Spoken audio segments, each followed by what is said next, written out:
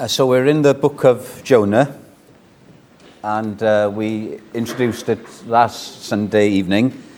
So we're going to look at the first 3 verses of Jonah chapter 1. But before doing that, let me just very briefly explain something, because Tony said this morning that if you come to the prayer meeting and that you haven't prayed in public before, I will not pounce on you to pray.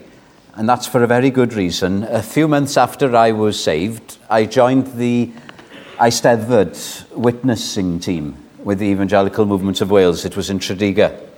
And we had Bible studies each morning before going to the Eisteddfod field. And the chaplain one morning asked me to open in prayer. And I'd never prayed in public. And I just completely broke down.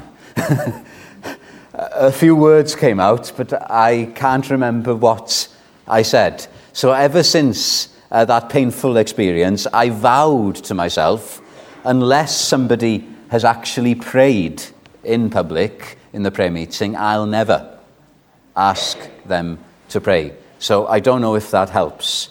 Now to Jonah. Let's read the first 3 verses of Jonah chapter 1.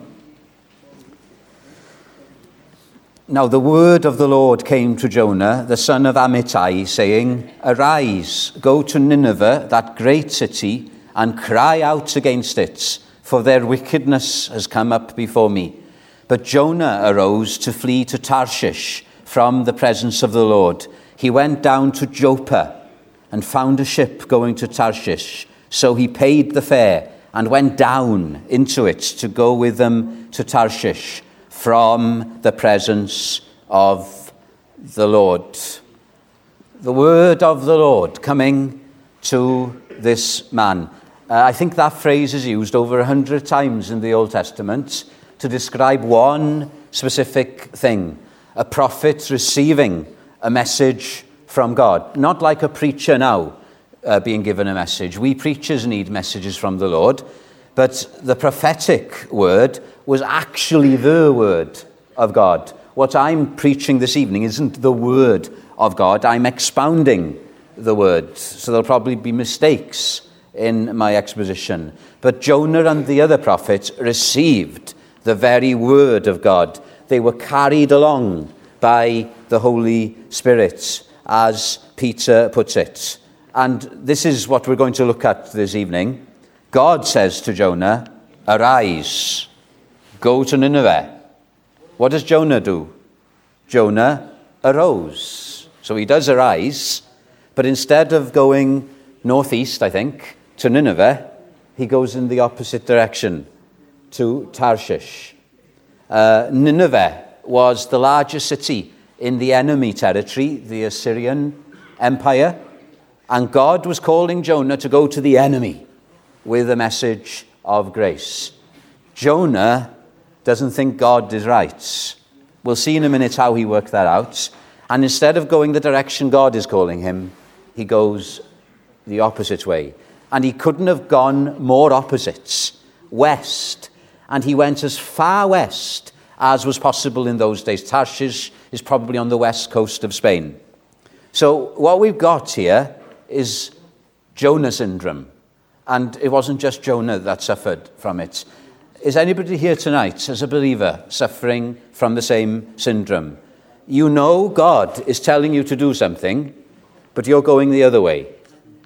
You know what we call that? It's an unpopular word today. I was reading something and it's no longer in use. Surprisingly so. Backsliding. It's passé, apparently. Now that says a lot about the state of the evangelical church if we don't longer use terms such as backsliding. But this is something that a believer does. An unbeliever can't backslide because they're no longer, they're not even walking with the Lord in the first place. But a believer, and that's you and me here tonight, it is possible for us to walk away from the Lord. That's what we call backsliding. And all I want to do tonight is look at what Jonah does in these first few verses and try and see what backsliding is like. Because backsliding isn't as plain and simple as we sometimes make it out to be. What's so sad here is this. Jonah was fleeing, the end of verse 3, from the presence of the Lord. How tragic.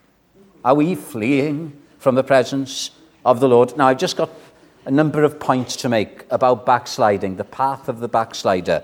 So please bear with me. And the first point is this: no one is immune from backsliding. I can remember now in Christian Union, I was green, fresh converts, and we had some really experienced people in the Christian Union, and it was said of some of them, they can never fall away. They can never fall away. Do you know what, my friends? A number of the people I was with in Christian Union are no longer walking with the Lord. I'm not saying that to discourage you. It's just a statement of fact. I can think of prayer sects. I was a prayer secretary. Presidents. And they're nowhere now.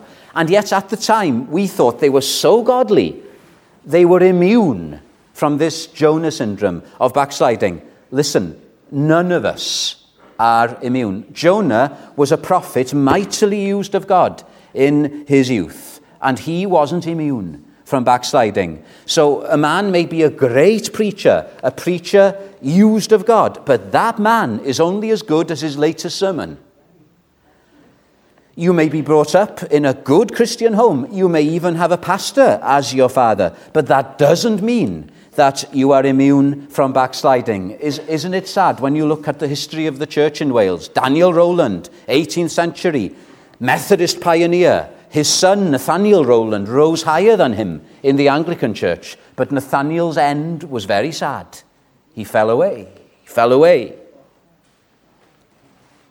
Have you ever been up to Scotland? On the east coast of Scotland, let me get my geography right, the Firth of Forth, near Edinburgh, you've got a big rock in the middle of the Firth of Forth in the sea called Bass Rock, or Bass Rock. They probably pronounce it, don't they?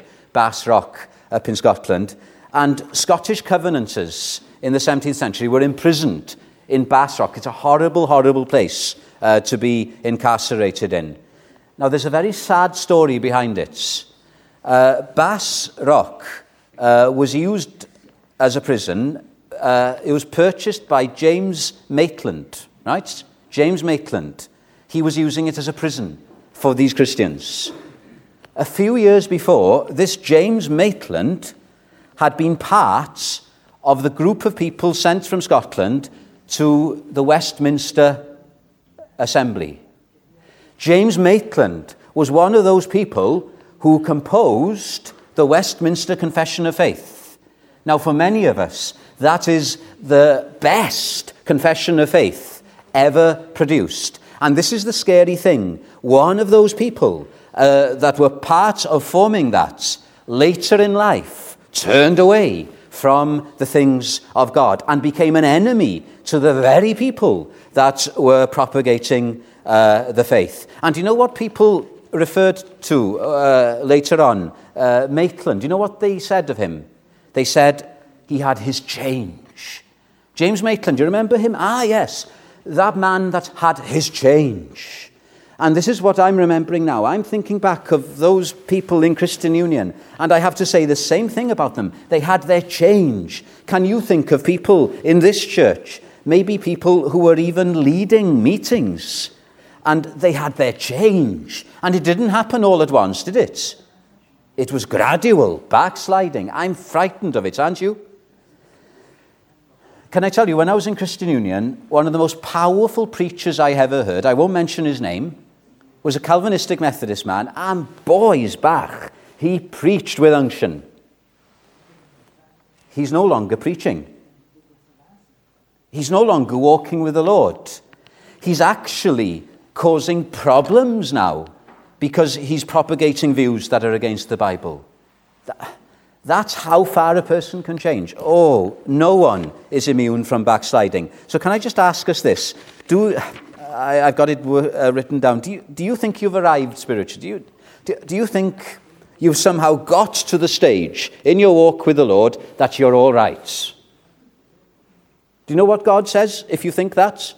Let him who thinks he stands take heed, lest he fall. Are you afraid of backsliding? I'm afraid of backsliding. I hope you are. Because if that's you, I think you're safe. Let him who thinks he stands take heed, lest he fall. So that's my first point. No one is immune. Now let's look at, secondly, what is backsliding in its essence?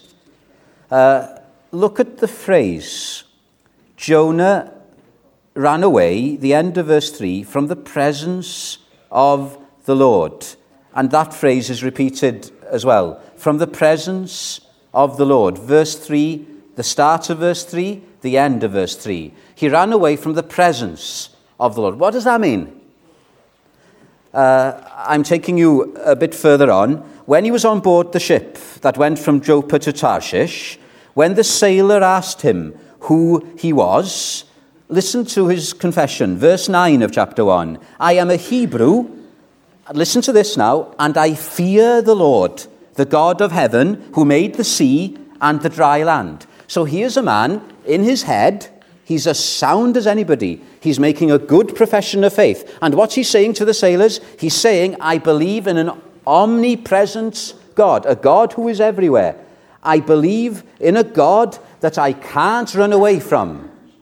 And that's us, isn't it? As I read from Psalm 139 at the start, we all believe in our heads that God is everywhere. None of us would be so foolish as to think that we can run away completely from God. Even if we go to hell, he is there. Even if we take the wings of a dove and go to the uttermost parts of the earth, he is there. So what does it mean when we're told that Jonah ran away from the presence of the Lord? That's the key. Do you know what the presence of the Lord is?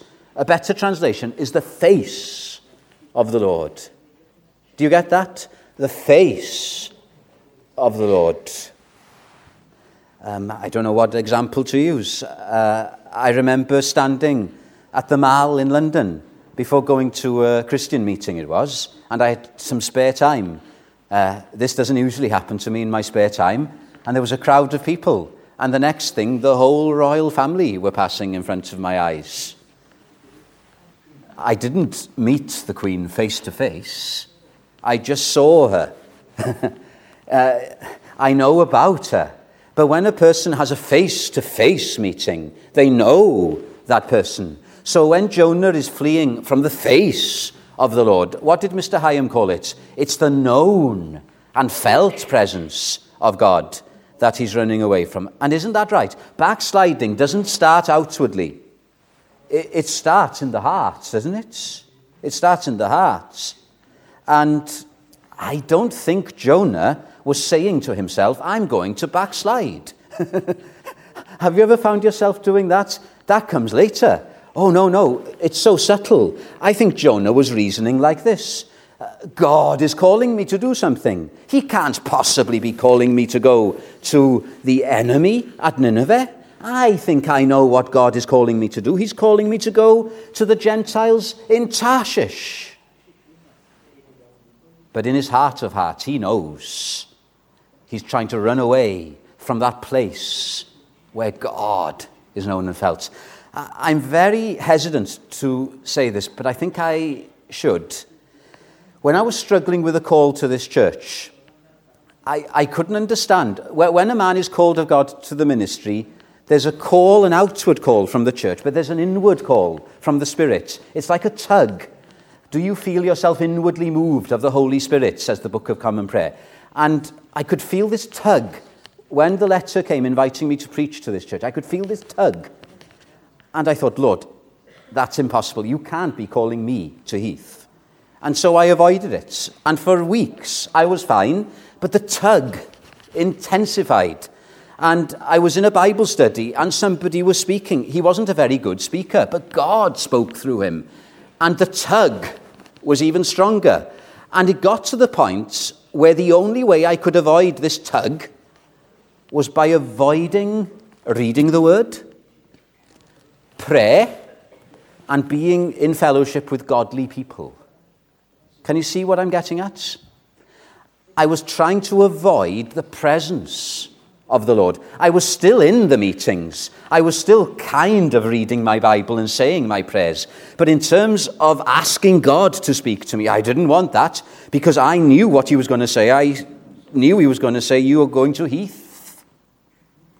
And I was trying to run away from that. Isn't that where backsliding begins? We're still outwardly in the things. Do you know what scares me more than anything here? If you look at the words, I'm trying to get the meaning out. Verse 3, "But Jonah arose." Where did he go? He went down to Joppa and found a ship going to Tarshish. So he paid the fare and went down into it. What's happening? There's action, action, action. What's Jonah filling his life with? He's becoming an activist. You see, he's trying to avoid this tug in his heart, which he knows is God's call, asking him or commanding him to go to Nineveh. So in order to blank that out, he's filling his life with activities. I wonder, did he have a commissioning service to go to Tarshish? I wouldn't have been surprised. He probably still used all the religious cliches. He probably went from meeting to meeting as long as he wasn't alone with God. Does that sound familiar? We can be as active as anybody and still be backsliding. I've heard of pastors who've been great conference speakers. They've had a ministry around the country, even around the world, speaking in conference. But all the time, in their hearts, they're backslidden. They're going away from the Lord. So it's not outward to begin with. It becomes that. It starts off in here. Do you know what we need to do? What was the verse that many of you found helpful when the difficulties occurred in the church? Didn't many of you find the verse, "Keep your hearts, watch it with all diligence"? Didn't you find that helpful? That's where we've got to look. The hearts. Oh, the hearts. Who can know it? The heart. I want to say this. Whatever drives you away from the known and felt presence of God, even when we don't experience it to a degree which we haven't known for many, many decades, you know what I mean. The company of people who are on fire for the Lord, whatever drives you away from that, whatever drives you away from seeking God in prayer, from reading books about the Bible that are not just academic but give you something, if you're ever being tempted to go away from those kind of things, that's the beginning of backsliding, isn't it?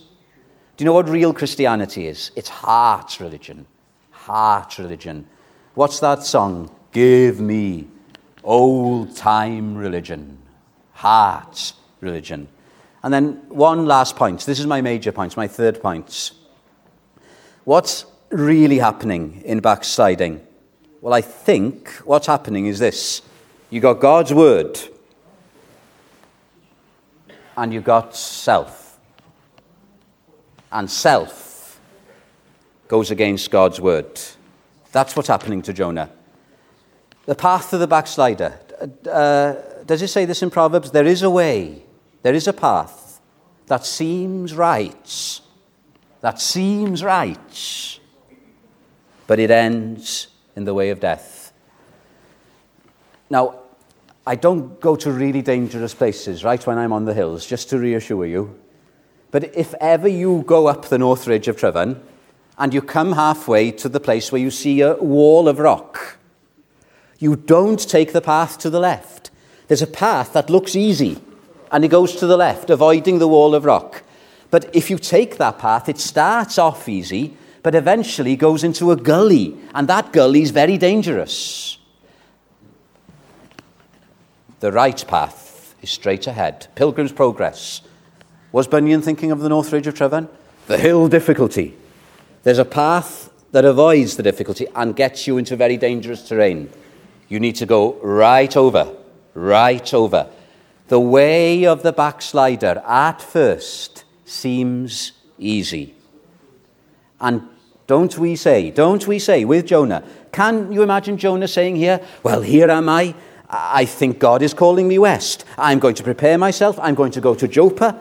And lo and behold, when I arrive in Joppa, it's providential. There's a ship waiting for me. God has provided for me. God has opened the door. And I'm going to go straight through it. Listen, listen, listen. An open door does not necessarily mean that it's God's will for us to go through it. I came across this phrase. This is how one commentator put it. When a person decides to run from the Lord, Satan always provides complete transportation facilities. Isn't that true?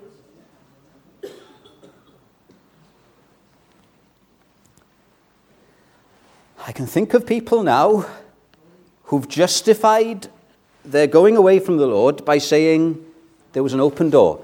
And you're trying to say to them, but what about God's word? What about this? What about that?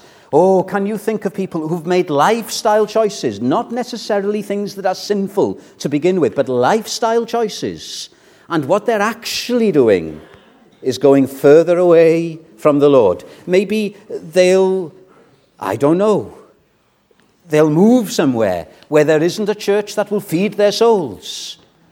Or they'll marry somebody that doesn't lift them up closer to the Lord. Lifestyle choices. That's how we begin. And we justify it by saying, an open door. What do you do with an open door? With an open door, you bring it to the Word of God. Eve had an open door, didn't she? When the serpent offered her the fruits, what Eve should have said was, it's not the Lord that's opening that door, because the Word of God says, you shall not eat. The Word. I always say as well, wait. God isn't in a hurry. Wait. Wait on the Lord. And look, this path, it seems easy, but where did it lead Jonah? I didn't have time to read all the verses, but Jonah went down to Joppa. Where did he go? He went down into the ship. Where did he go? He went down into the belly of the whale. The path of the backslider looks easy, but he goes down, down, down, even to death itself. There is a way that seems right, but it ends in the ways of death. And then one more thing. Self. The Word of God. Where's the conflict? This is uncomfortable. Our plans. Our prejudices. Who was Jonah? Jonah was the prophet in a previous generation who was used of God to speak against the Assyrians, Nineveh. What was God asking him to do now? Go to the very people he prophesied against and preach grace to them. Do you know what Jonah is worried about? His reputation among all the other people of God. I don't know if they had a Galilee Times. Did they have a Galilee Times? Or maybe the Galilee Quarterly? And I'm sure Jonah was afraid. Oh, what would happen if there'd be a headline on the front page of the Galilee Times or the Galilee Quarterly which says, traitor prophet who was once mightily used of the Lord, now preaching forgiveness to the enemy. And Jonah didn't want that. Now, that was just Jonah's prejudice. Because God isn't just the God of one people. The Jews were his chosen people. But God's purpose is to take the gospel of grace to all the world. I wonder, have we got prejudices? Have we got plans? And they're going against the clear word of God. Can I just give you an example? George Whitfield, you've all heard of George Whitfield, mighty evangelist.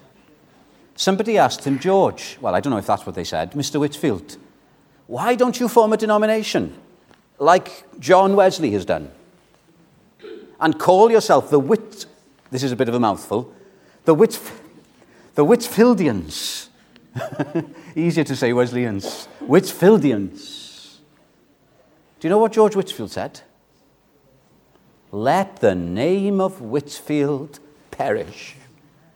All I care about is that Christ is being preached, whether that's through the Wesleyans or through my own people, as long as Christ is preached. Do you know, Wesley didn't give a hoot, and Whitfield certainly didn't give a hoot about his reputation. Didn't we sing, and I don't know if I've come to this place, may we all come to this place, are you willing to lay in dust life's glory dead? Whatever your reputation is as a Christian, you say, it doesn't matter what people think of me. All that matters is what my Saviour thinks of me.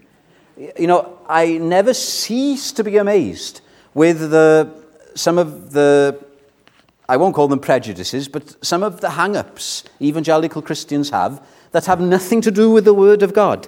And I think sometimes the whole point of sitting under the Word of God, like this on a Sunday evening, is to let the Word mold us.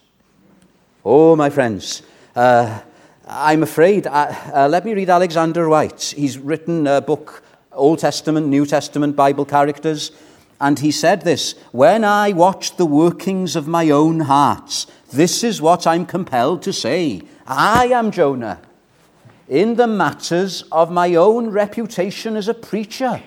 I am Jonah. I'm afraid of another preacher coming along who is better than me. Oh, perish the thoughts that we think like that. If God uses somebody else more than us, praise be to him, because Christ is going forth.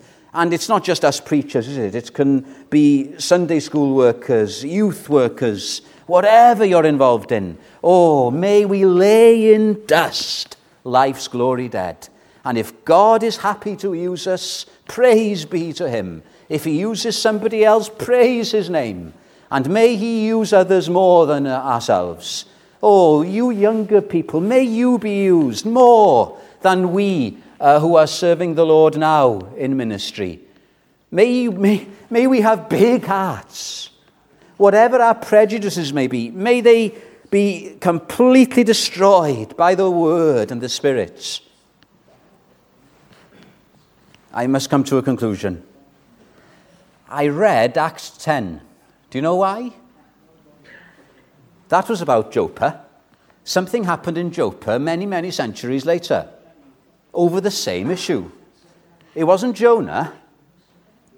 It was Simon Peter. Do you know what Simon Peter's other name is? Simon Bar Jonah. Interesting, that, isn't it? And Peter, like Jonah, was wrestling over this same question. How can God be sending me to the Gentiles? And thankfully, Peter overcame his prejudices and submitted to the Lord.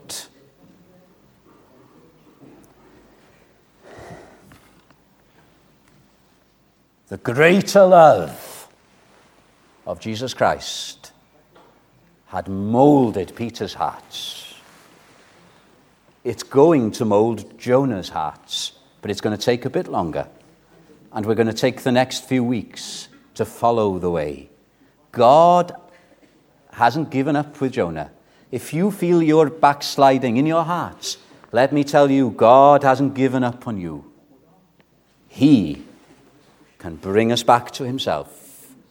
But listen, the school of Christ in bringing us back isn't easy. Are we ready to say, "Oh, love, that will not let me go. Thank God for that. I rest my weary soul in thee." And we're going to do something very sobering now. We're going to sing a hymn, "Come Thou Fount of Every Blessing." And the man who wrote this hymn backslid. I think he died a backslider. He, in the end, was a Unitarian minister. He'd come under bad influences. And so when he wrote, "Prone to wander, Lord, I feel it. Prone to leave the God I love," It's quite poignant. And may we pray, take my heart, O take and seal it from thy courts above. Number 664.